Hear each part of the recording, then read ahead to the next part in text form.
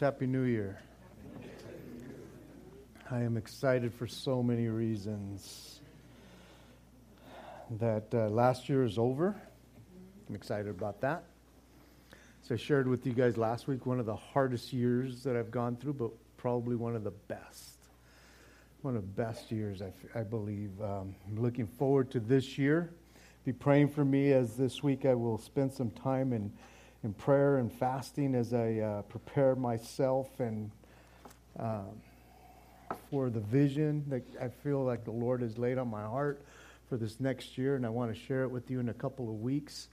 But I really want it to be solidified in my heart as a believer, as a Christian, and as a pastor for our church. I'm excited for what God has. I'm excited for Thursday night, man. I don't know if you guys have ever heard Mark Matthews share on updates like this, on perspectives. And this is probably one of the most thorough men I know when it comes to an update like this, a prophecy kind of, just a current event type stuff that's happening. This is a man who I asked for his notes on the book of Revelation, and I use his notes for what I give you. I steal a lot of this stuff from him. But I really admire this man and his thoroughness in the Word of God. And I know he steals from other guys too, but I steal from him. And you guys probably go, man, Zeke, man, you're pretty amazing. And it's like, no, I steal it from everybody else. No, I'm kidding. Not everything.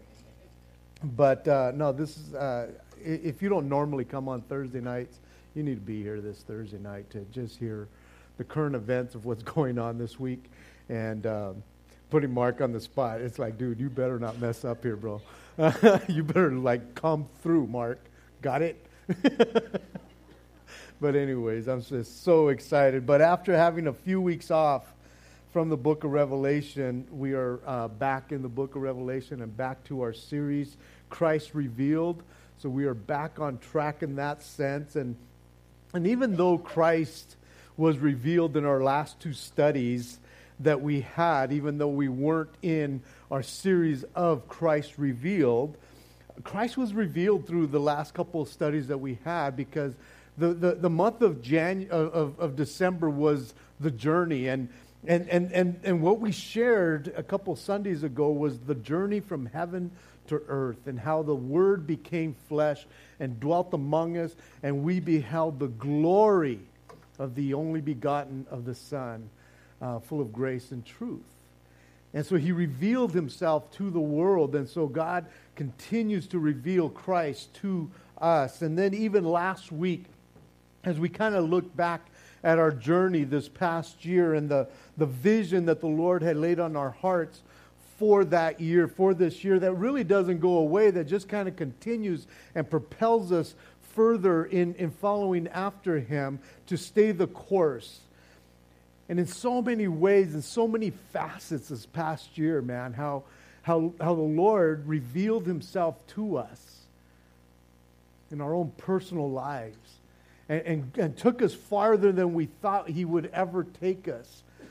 Just because we stayed the course with him. We didn't give up this year, we just kind of stayed there, And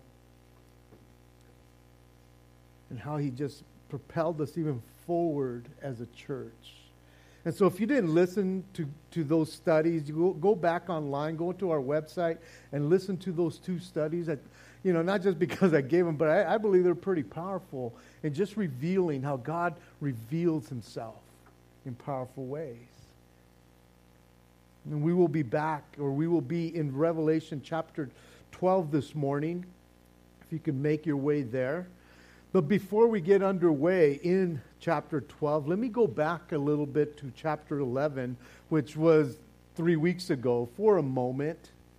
Because that second part of Revelation chapter 11, and we almost kind of breezed through it a little quicker than I should have, but I just kind of want to go back a little bit to that portion, that second portion, because it was really, really important and very exciting. Because an event takes place there that if you don't catch it, man, you just kind of miss it. that there was a kingdom change that happens in the second part of chapter 11. But in order for that to happen, there has to be a war that occurs before that happens. Before there's a kingdom change, there has to be a war, and it is called Armageddon. And it is after that war that we see that this kingdom, there's a kingdom shift.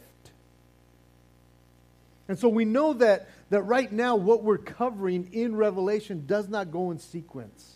It does not go in order or in succession.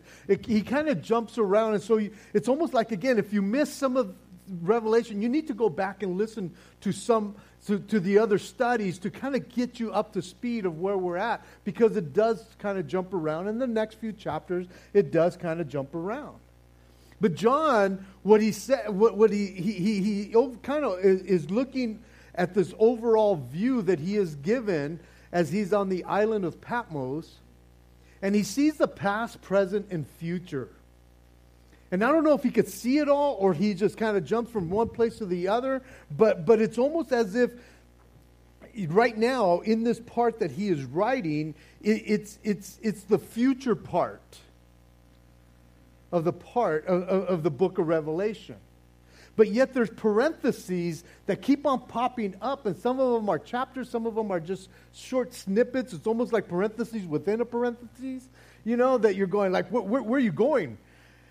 And it's almost like you got to keep track of where he's going with all this stuff.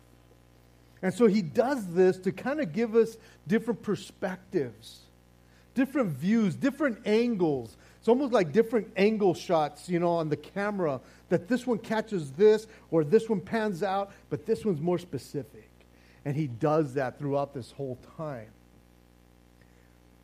And we were told in chapter 11, verse 15, that the seventh angel had sounded, which would be the third woe.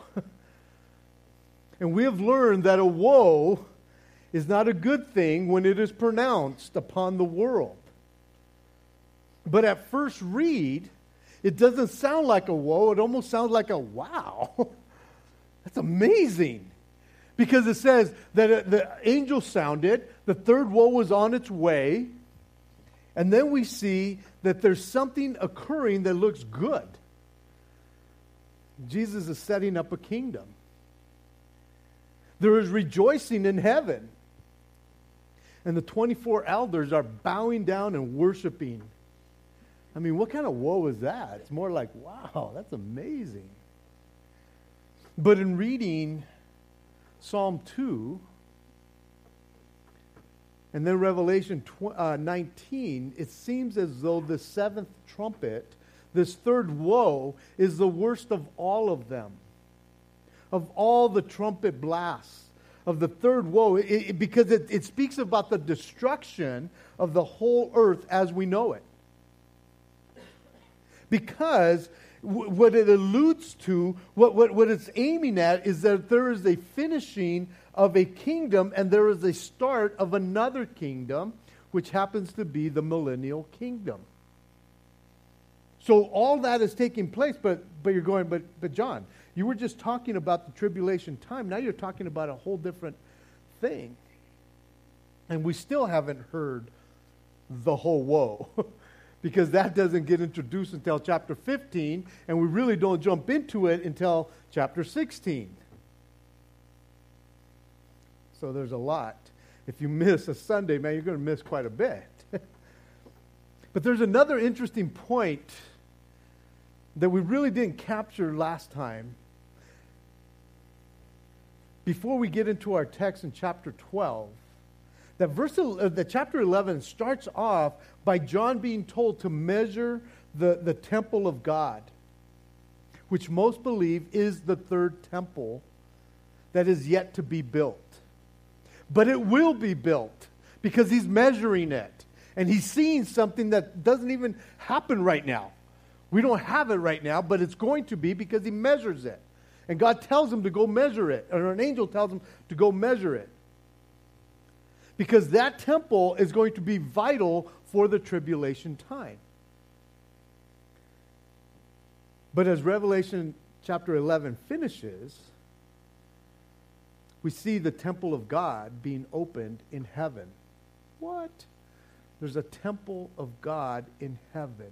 And this temple in heaven is the real temple. The real one. When Moses was instructed when they were in the wilderness to build a tabernacle, which would be like a traveling temple, when he was told to build it, they gave him specifics. God gave him specifics. This is what you're supposed to do. Gave him measurements to the inches. And then later on, King David wanted to build a stationary temple for God. But he couldn't do it, but his son would. And as real as those things were, that you can touch, you can feel, you could see, they were only a copy of the real one in heaven. And it's like mind-blowing. Because God's going, it's just going to be a copy because there's a real one up here. And in Hebrews chapter 8, verse 5, it says, who serve the copy and shadow of the heavenly things, as Moses was divinely instructed when he was about to make the tabernacle.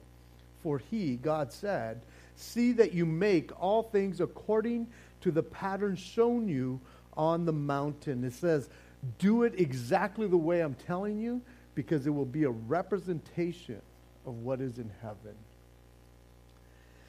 And it tells us at the end of chapter 11, verse 19, that the Ark of the Covenant is in the temple of God in heaven. And the Ark of the Covenant is like the most precious piece of furniture that went into the temple. It's also known as the covenant of the Lord. And it speaks about the presence of God. And it's made up of two different pieces of furniture. One is the basin or the box, which it is about as big as this pulpit here in dimensions. And then it has a lid that sits over it with two cherubim that are on it, and it's pure gold, inlaid out and in, all the way. And it's the most amazing portion of Scripture or furniture. And the contents of it here on earth had a bowl of manna, the rod of Aaron that budded, and the 10 Commandments that God gave them. All speaking about what would come, the provision of God through the manna, the law of God, or the law of God in the 10 Commandments, and the authority of God through the staff. And you're going, well, does that exist up in heaven? It's like, absolutely not. It's empty inside. Because Jesus was the fulfillment of all of that. He is the presence of God. We saw him here in this world. He presented himself. The Old Testament, that the ark, man, spoke of the presence of God, but we saw that the Word became flesh and dwelt among men, and he has revealed himself now to us through his Holy Spirit. And so what this tells me, that as we cover there before we get into our text, is that all that we see in the physical realm and all that we perceive even in the spiritual realm all points to and gives evidence of the presence of God. All of it. Every aspect of life gives evidence to the presence of God, that he is in control of all things, from the very beginning to the very end. All that is seen and all that is unseen, both in heaven and on earth, everything points to the presence of God. And so the seventh angel has sounded. The third woe is on its way. And there are lightnings and noises, thunderings and earthquake and great hail. All of these point to the 7 last plagues that we will see in chapter 16. The 7 bold judgments. For in them is the wrath of God complete. And we will see that. And this morning, as we finally get into Revelation 12, we will go back in history and set the stage basically for the next few chapters. And we will see a lot of symbolism. And it won't be in sequence. It won't be in chronological order. And so we will take our time a little bit more in the next few chapters to try and understand what these chapters mean. And one of the things that I've shared with you about the book of Revelation is that there's all kinds of symbolism. And all the symbolism can be found in the Word of God and also in Revelation, as we'll see even today. Because more often than not, all the symbolism alludes to something somehow within the Scriptures. And so Revelation chapter 12, we'll just cover the first 6 verses this morning. It says, "Now a great sign appeared in heaven, a woman clothed with the sun, with the moon under her feet, and on her head a garland of 12 stars. Then being with child, she cried out in labor and in pain to give birth. And another sign appeared in heaven. Behold, a great fiery red dragon, having 7 heads and 10 horns, and 7 diadems on his heads. His tail drew a third of the stars of heaven and threw them to the earth. And the dragon stood before the woman who was ready to give birth, to devour her as soon as it was born. She bore a male child who was to rule all nations with a rod of iron. And her child was caught up to God and to his throne. Then the woman fled into the wilderness, where she has where she has a place prepared by God, that they should feed her there 1,260 days. So just covering these verses here, just kind of looking at these verses, we have a lot of symbolism here. But he starts off in verse 1, and he says, "Now a great sign appeared in heaven." And you're thinking, with everything that he has already experienced, as he's been writing this vision down, you're thinking, what's so big a big deal about this sign? You've been seeing so many things. But this is the first time he uses the word sign. And he says that a great sign appeared. And the word sign can also mean wonder or miracle in the Greek, as you look it up in the Strong's Concordance. But this is the way this opening statement sounds in the Amplified. "And a great sign, wonder, warning of future events of ominous significance appeared in heaven." And this is the way it sounds in the New Living Translation. Then I witnessed in heaven an event of great significance." So what he is viewing here, what he is seeing here, is something that he hadn't seen before, but he's being able to see this wonder, this sign, this miracle, if you will. And so what is that sign, that wonder, that miracle that was so great, that was appearing in heaven, that just kind of caught his eye? What was it that was so significant? He says a woman clothed with the sun, with the moon under her feet, and on her head a garland of 12 stars. There are several figures that appear in these next 2 chapters, and in these first 6 verses in particular, we have 3. The woman, the child, or a male child, and the dragon. Now, each represents something or someone. So when you have symbols like this, sometimes you get different points of view. Everybody wants to chime in as to who or what they may be. And we will cover some of them, not all of them, like Mark Matthew. I mean, you could read on and on and on, and he's like, every aspect that's out there he has researched. But I don't have that time. But man, oh man, I tell him, we should just put all your notes together. If you ever want them, come and see me. I'll copy them for you. He gives me the first 13 chapters of Revelation, and I print them back and forth on regular paper, and it is that thick. Yeah, it's crazy. Anyways, enough about Mark.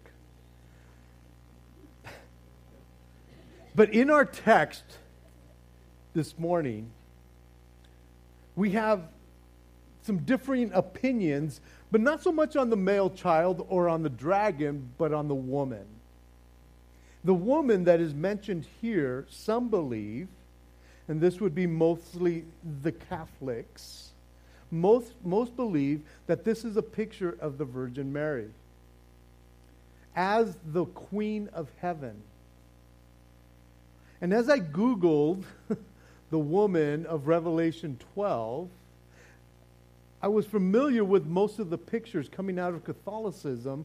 I've seen these pictures in my own life because she is believed to be the Queen of Heaven, but we know that she is the Virgin Mary and all those things. So all those pictures, all those portraits that have been drawn of her in certain aspects, you see her clothed with the sun that's shining behind her, you see her standing on the moon, and you see a garland of 12 stars. Now, it is true that Mary was the one that brought forth the child, Jesus. But verse 6 tells us that the woman fled into the wilderness for 1,260 days. That would be 3.5 years, 42 months. And that never happened to Mary. Well, we do know that after she gave birth, they did go to Egypt for a time. But she wasn't there for 3.5 years that we know of, or in the wilderness like that. So it is safe to say that this woman is not the Virgin Mary. Now others believe that this woman is the church. That is, it's talking about the church. But that just can't be true because Jesus was the one that gave birth to the church, not the other way around. So that one we can kind of like push to the side. It's like, good try, but no. It's not the church. There was no church before Jesus Christ, and so the woman is not the church. Now, I found this one interesting. Some of you remember the name Mary Baker Eddy. She was the founder of Christian Science, not to be confused with the Church of Scientology, but the Christian Science in the late 1800s. She thought that the woman was a highly symbolic picture of herself, and that the male child was what she gave birth to, Christian Science, and that the dragon was the mortal mind that fought against the body. And I'm sure there's others, and you can talk to Mark about that. But I want to go to Scripture here.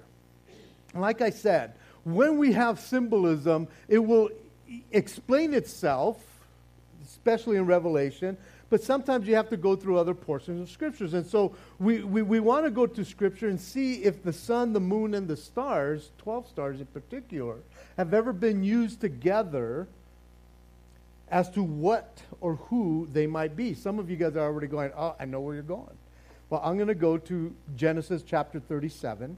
And some of you guys already know the story. You don't have to turn there. But I want to read to you kind of what happened with Joseph. If you remember the story, in verse 8 of chapter 37, it says, And his brothers said to him, Shall you indeed reign over us? Or shall you indeed have dominion over us? So they hated him even more for his dreams and for his words. Then he dreamed still another dream and told it to his brothers and said, Look, I have dreamed another dream, and this time the sun, the moon, and the 11 stars bowed before me. So he told it to his father and his brothers, and his father rebuked him and said to him, What is this dream that you have dreamed? Shall your mother and I and your brothers indeed come to bow down to the earth before you? And his brothers envied him, but his father kept the matter in his mind. Now, again, here we see the sun, the moon, and 11 stars. And you're going, but wait a minute, there's 12. Well, Joseph would have been the 12th. He is the one that's having the dream. But all of this looks to Jacob and his family, his 12 brothers becoming the 12 tribes of Israel, who in essence would eventually become the nation of Israel. So the woman here that is being spoken of in Revelation chapter 12, verse 1, points to the nation of Israel. Because a woman represents here Israel. Because it goes right in line with what we just read in Genesis. Romans 9, 4 and 5 says, "Who are Israelites? To whom pertains the adoption, the glory, the covenants, the giving of the law, the service of God, and the promises, of whom are the fathers, and from whom, according to the flesh, Christ came, who is over all, the eternal blessed God forever." Or, amen. I added forever. I got a little excited there. So we know that that's what the woman represents. Now, it says that this woman, being with child, she cried out in labor and in pain to give birth. From the time that man sinned and fell in the Garden of Eden, it was promised and it was prophesied through Scripture that the seed of the woman would crush the serpent's head, speaking of Satan. And throughout the OT, the Old Testament there, it was known that the promised seed would come through Israel, which was the great hope of the nation of Israel. So we can know for sure that the child, who this child is, who it represents, that it represents Jesus Christ. The one who was born through the nation of Israel and was a Jew himself. Now, because Christ, the Messiah, was born into the Jewish race, there has been labor and pain, not just towards Jesus, but also to the Jews and to the nation of Israel as a whole. Because of all this, they have always been and will always be, the nation of Israel, for that matter, public enemy number one when it comes to the enemies of God. Always. I'm sure you're going to hear some stuff this Thursday about all of that. Verses 3 and 4 says, "And another sign appeared in heaven. Behold, a great fiery red dragon, having 7 heads and 10 horns, and 7 diadems on his heads. His tail drew a third of the stars of heaven and threw them to the earth. And the dragon stood before the woman who was ready to give birth, to devour her child as soon as it was born." Here John sees another sign appear in heaven, which is the same word that he used in verse 1, the word sign. And this is the way it sounds in the Amplified and also in the New Living Translation. Verse 3 in the Amplified and the Living Translation says, "And another ominous sign, wonder, was seen in heaven." That's the Amplified. "Then I witnessed in heaven another significant event." And so these things are huge for him to use this particular word, that this sign, this wonder, this miracle even, was ominous. Now he introduces to us a great fiery red dragon. And it just sounds evil, right? I mean, whenever you see a dragon, you know, you just think like crazy, you know, except for like, I was thinking this morning of Puff the Magic Dragon. But most of you potheads are probably, or ex-potheads, you're probably thinking, I remember Puff the Magic Dragon. And there was times I saw all kinds of heads on it, yes. But it just sounds evil. Eval. Now, because of verse 9 of the same chapter, again, it just tells us, it takes the guesswork out of it. It becomes a no-brainer because in verse 9 it says, "So the great dragon was cast out, that serpent of old, called the devil and Satan, who deceives the whole world. He was cast to the earth, and his angels were cast out with him." So again, it takes the guesswork out of who he's talking about here, right? It's Satan himself, basically. That's who this red fiery dragon is. And the heads and the horns and the diadems on this dragon, they're symbolic of earthly kingdoms and powers that Satan himself claims. You see, he is the prince of the power of the air. He's the one that rules in this world. And he has his fingers in every kind of power that is out there. Every kind of authority that is out there, man. He somehow can wiggle his way in because men are open to things like that. The diadems or the crowns suggest the claim of royal authority that Satan has always wanted to take away from the true King of Kings. A third of the stars, as we looked at before, sometimes signifies and refers to angels. And this is possible, talking about the rebellion that happened in heaven. When Satan rebelled and brought some of the angels down with him, as we saw in verse 9. So it could refer to the angels here, the third of the stars. This red dragon, it says in verse 4, it stood. It stood before the woman, the nation of Israel, who was ready to give birth, to devour her child as soon as it was born. If you remember the story of Herod the Great, in Matthew chapter 2, that when the Magi came, the wise men came, they're saying, "Hey, we're looking for the King of the Jews." And he says, "Oh, really? Yes, he is supposed to be born. We followed the star. Really? Tell me where he's at. Come back and report to me that I also can go and worship this King of Israel, or King of the Jews."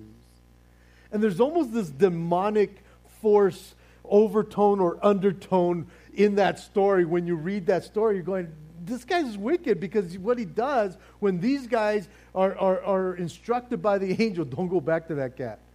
Go back the other way. Go another way. It tells us that what Herod did was that he went and made a decree in Bethlehem and the surrounding areas that all 2-year-old boys and under should be killed because he didn't want the threat. But then again, you're going, really? It was Herod? It's like, well, yeah, of course. He's the one that gave the decree. But there was a demonic thing that just kind of permeated this whole story. Because here we see that even the dragon himself, he stood ready.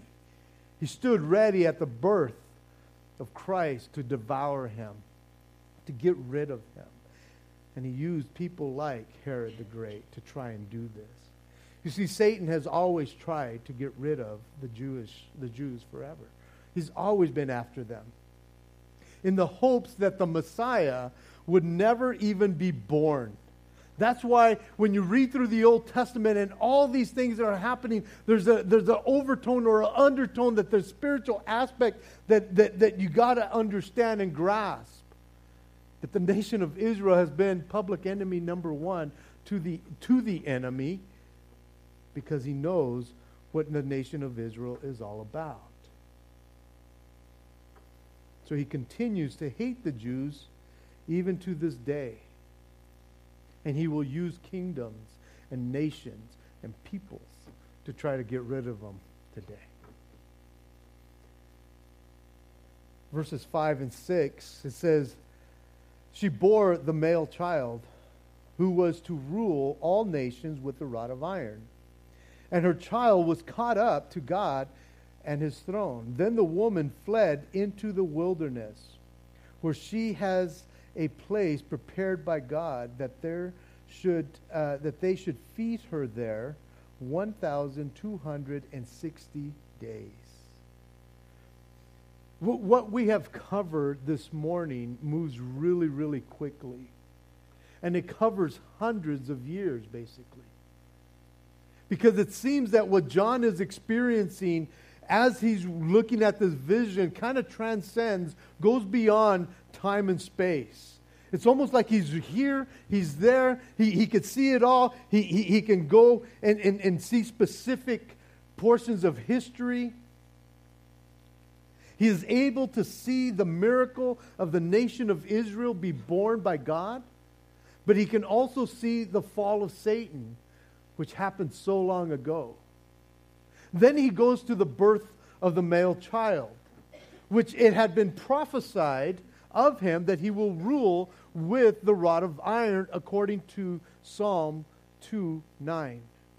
Speaking about the millennial time. So he goes from the birth to the millennial time, and then it seems like he goes back to the ascension of the child, and Jesus is now at the right hand of the throne of God. Now, in looking at that, this last portion where it says, and her child was caught up to God and to his throne. We know that Jesus didn't ascend to get away from the enemy. He had just defeated the enemy and death. He had just resurrected from the dead. There was victory there. He didn't say like, hey guys, I'm on the run now because he's really, really mad at me. So I got to get caught up. I got to split. I got to jam. Like right now, guys. No, he wasn't. It's like, no. The Bible tells us that he was there for another 40-some days. He wasn't afraid. He knew what was going to happen. And on a particular day, it says that as they were with him, he began to ascend up into heaven in a cloud. So it doesn't seem like he was snatched out of the way. And he wasn't being taken away to protect him from the fiery red dragon. He had just beaten him. But we do know that the body of Christ, the church, his bride, the one that he is one with and associated with, we do know that the body of Christ, the church, the bride, will be caught up, snatched away, raptured, harpazoed, if you will, to God one time, at one point. Which is a possibility that could mean that. Which takes us even closer to the last 3.5 years of the tribulation. Where this woman, Israel, and now it's speaking about this woman, Israel, speaking about the believing Jew who now flees the Antichrist, who has broken his covenant with the nation of Israel and the third temple. And he defiles the temple. And it becomes an abomination. And it says that now this woman, she flees into the wilderness where God has prepared a place for her. Now, most believe that the woman who flees into the wilderness goes to a place called the rock city of Petra. Again, you could Google the rock city of Petra, or Petra. You'll get the band too. There's a band named Petra. But the city of Petra, or the rock city of Petra, which is south of the Dead Sea. It's on the Jordan side. And when I got to go to Israel, we didn't go any further south than the Dead Sea. But when you look at pictures of the rock city of Petra, there's this one opening to go in that you have to single file in there. But it's the city made out of rock, within the rock. And people, Christians, businessmen, have stockpiled it with food for this very time. They're going, we're going to be a part of it, because God prepared a place for them. So that's where they believe that they're going to be going. But when you go to the Dead Sea and you just look south from there, it is barren. It is wilderness. There is nothing there. And it's like, quite possibly, that's where they're going to go. And like I said, it's part of the country of Jordan, and I don't know how they're going to get involved with this whole thing, but to let them go. But like I said, most believe that the woman here, Israel, the Jews, the believing Jews, will hide for 3.5 years, which makes up 42 months, which is 1,260 days on a 30-day calendar, the Jewish calendar. Now, as we close up here, the Jews, and for that matter, the nation of Israel has and is the most hated people and nation of all times. Twice throughout history, they have come back from annihilation, basically. When they were taken captive to Babylon, they were there for 70 years, and after a generation, 40 years or so, of not being in your country or as a nation, you stop being a nation. But after 70 years, they came back to the nation of Israel, to the land of Israel, and became a nation once again. And then in 70 A.D., they were scattered once again. And it wasn't until 1948, nearly 1900 years later, after being scattered, they became a nation again. That is a miracle of God. Only by God's mercy and grace and a miracle by God can that ever happen. And they are the most hated people, by and large, by most of the world. And as much as the Jews and the nation of Israel are hated, I will tell you this, that the Christians are next in line to be hated in the world. You and I. You guys are so nice. Who would ever hate you? But you are. You're public enemy number 2, in that sense, to the enemies of God. Mainly because we come out of Judaism, but mostly because we are aligned with, associated with, and we back the Jewish people and the nation of Israel. But the bottom line is, it's because of Jesus Christ. Not just because he was born into the Jewish race and became the Messiah, but because we as Christians are involved with Jesus Christ too. So anything that is associated with Jesus and him being revealed to a nation or to a people, Satan will come against. And with all that we have covered this morning, and all that we will cover in the rest of this chapter, it all has to do with what has been going on in the spiritual realm for a long, long time. You see, unless we understand that there is a spiritual realm in our Christianity, we will never comprehend quite fully the Word of God. If you're just looking at it for the physical aspect, you will not capture all that is really there, unless you start understanding that it is a spiritual thing. It shows you spiritual things. It gives you eyes to see beyond the natural into the spiritual. Oh, there are practical aspects to everything in our Christian life and lessons to be learned through everything we go through, every step of the way. But ultimately, we as Christians do not wrestle against flesh and blood. People are not our enemy. No, we pray for people, even our enemies. That's what the Bible says.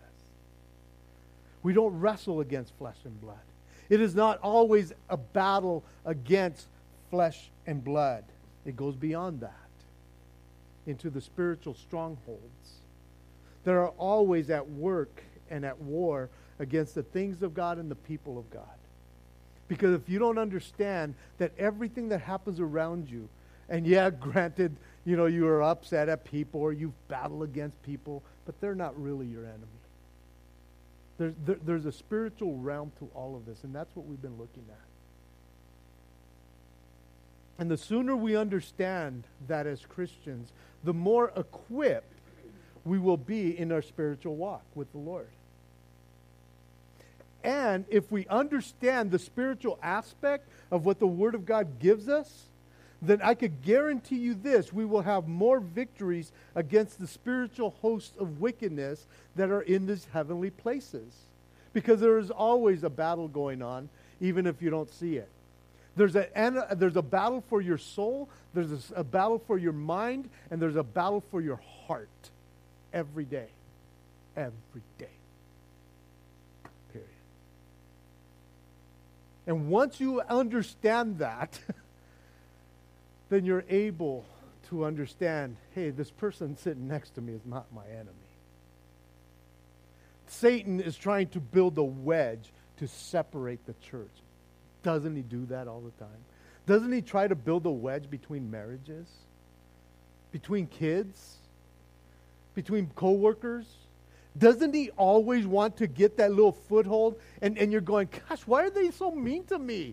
It's like, why don't you just look beyond that, beyond the physical, and understand that there's a spiritual aspect. So get on your knees and pray. Because there's a spiritual warfare going on constantly. So what John has shown us, and will continue to show us, is that there has always been and will always be a spiritual realm. And the sooner you and I understand that, then when we read the Word of God, we're going, oh, I get it. You see, what's happened with the woman, the child, and even this red dragon is all in the spiritual realm. Oh, there's been aspects that have been physical. Don't get me wrong.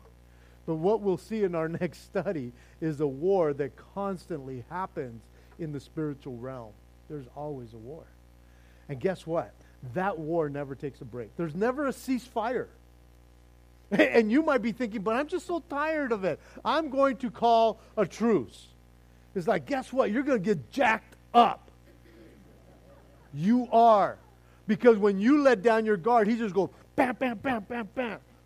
Not maybe like a sissy like that. He'd probably go, boom, boom, boom, boom, boom. They look kind of sissy.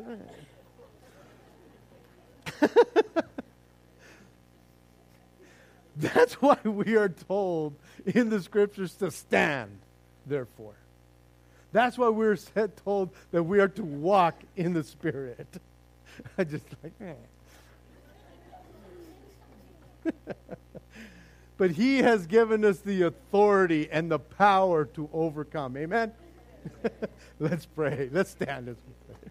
Father in heaven, blessed be your name, Lord. Thank you so much, Lord, for just once again revealing to us through your word who you are, your power, your might. Lord, you've given us wisdom and understanding of your word because it's not complex, Lord God, even the symbolism. You reveal it to us, Lord God, through your word. We're just so thankful that Christ is revealed throughout this whole book of Revelation. Lord, I want to continue to do it justice so that we, as your people, will be able to stand and fight this battle, Lord. Because, Lord, you've given us the authority. You've given us your Holy Spirit. You've given us spiritual eyes to see beyond the physical. Lord, I pray that you would help us to grow in these matters, Lord. Spiritually, help us to grow, Lord. Help us to see what we have never been able to see before. Give us a compassion and a heart for the people that are out there that are lost, Lord. Because you see it, Lord. As you said in your word, the people, the multitude look like sheep without a shepherd. I'm talking spiritual, Lord. the people look lost and they needed guidance. Lord, you've given us your Holy Spirit. You've given us your word. And I pray that we might be able to see with the spiritual eyes.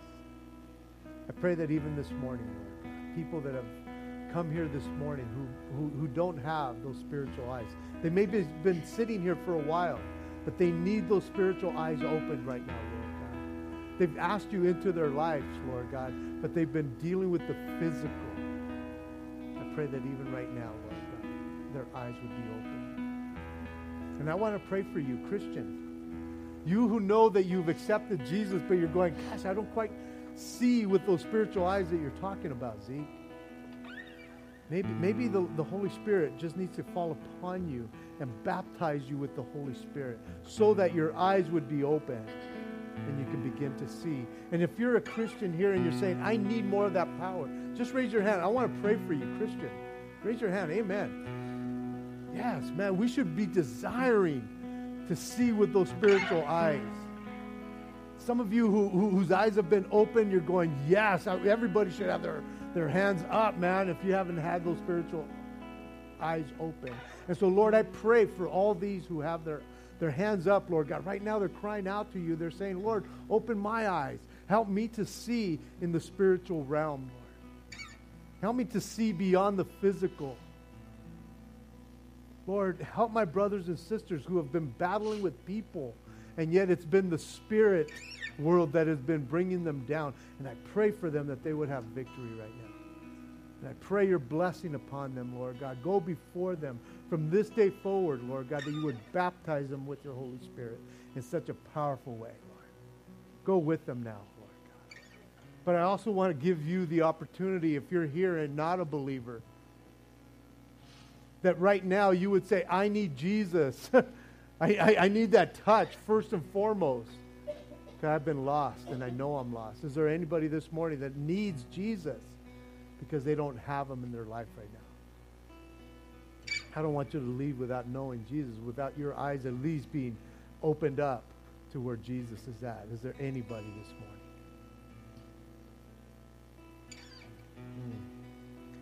Father in heaven, Lord God, I do pray for all these who are here right now, that God, your Spirit would fall upon them.